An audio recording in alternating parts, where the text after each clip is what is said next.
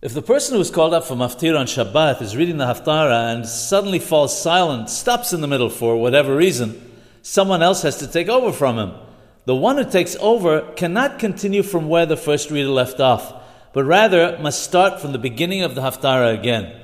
Since there is a difference of opinion as to whether he should repeat the first berachot of the Haftarah or not, they should not be said.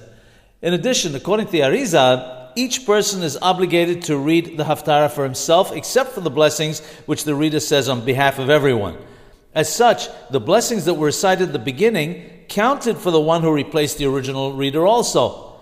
If the original reader stops at the end of the Haftarah, then the Hazan or some other person should immediately rise and say the blessings that are after the Haftarah. The Maftir, of course, is not repeated in these cases.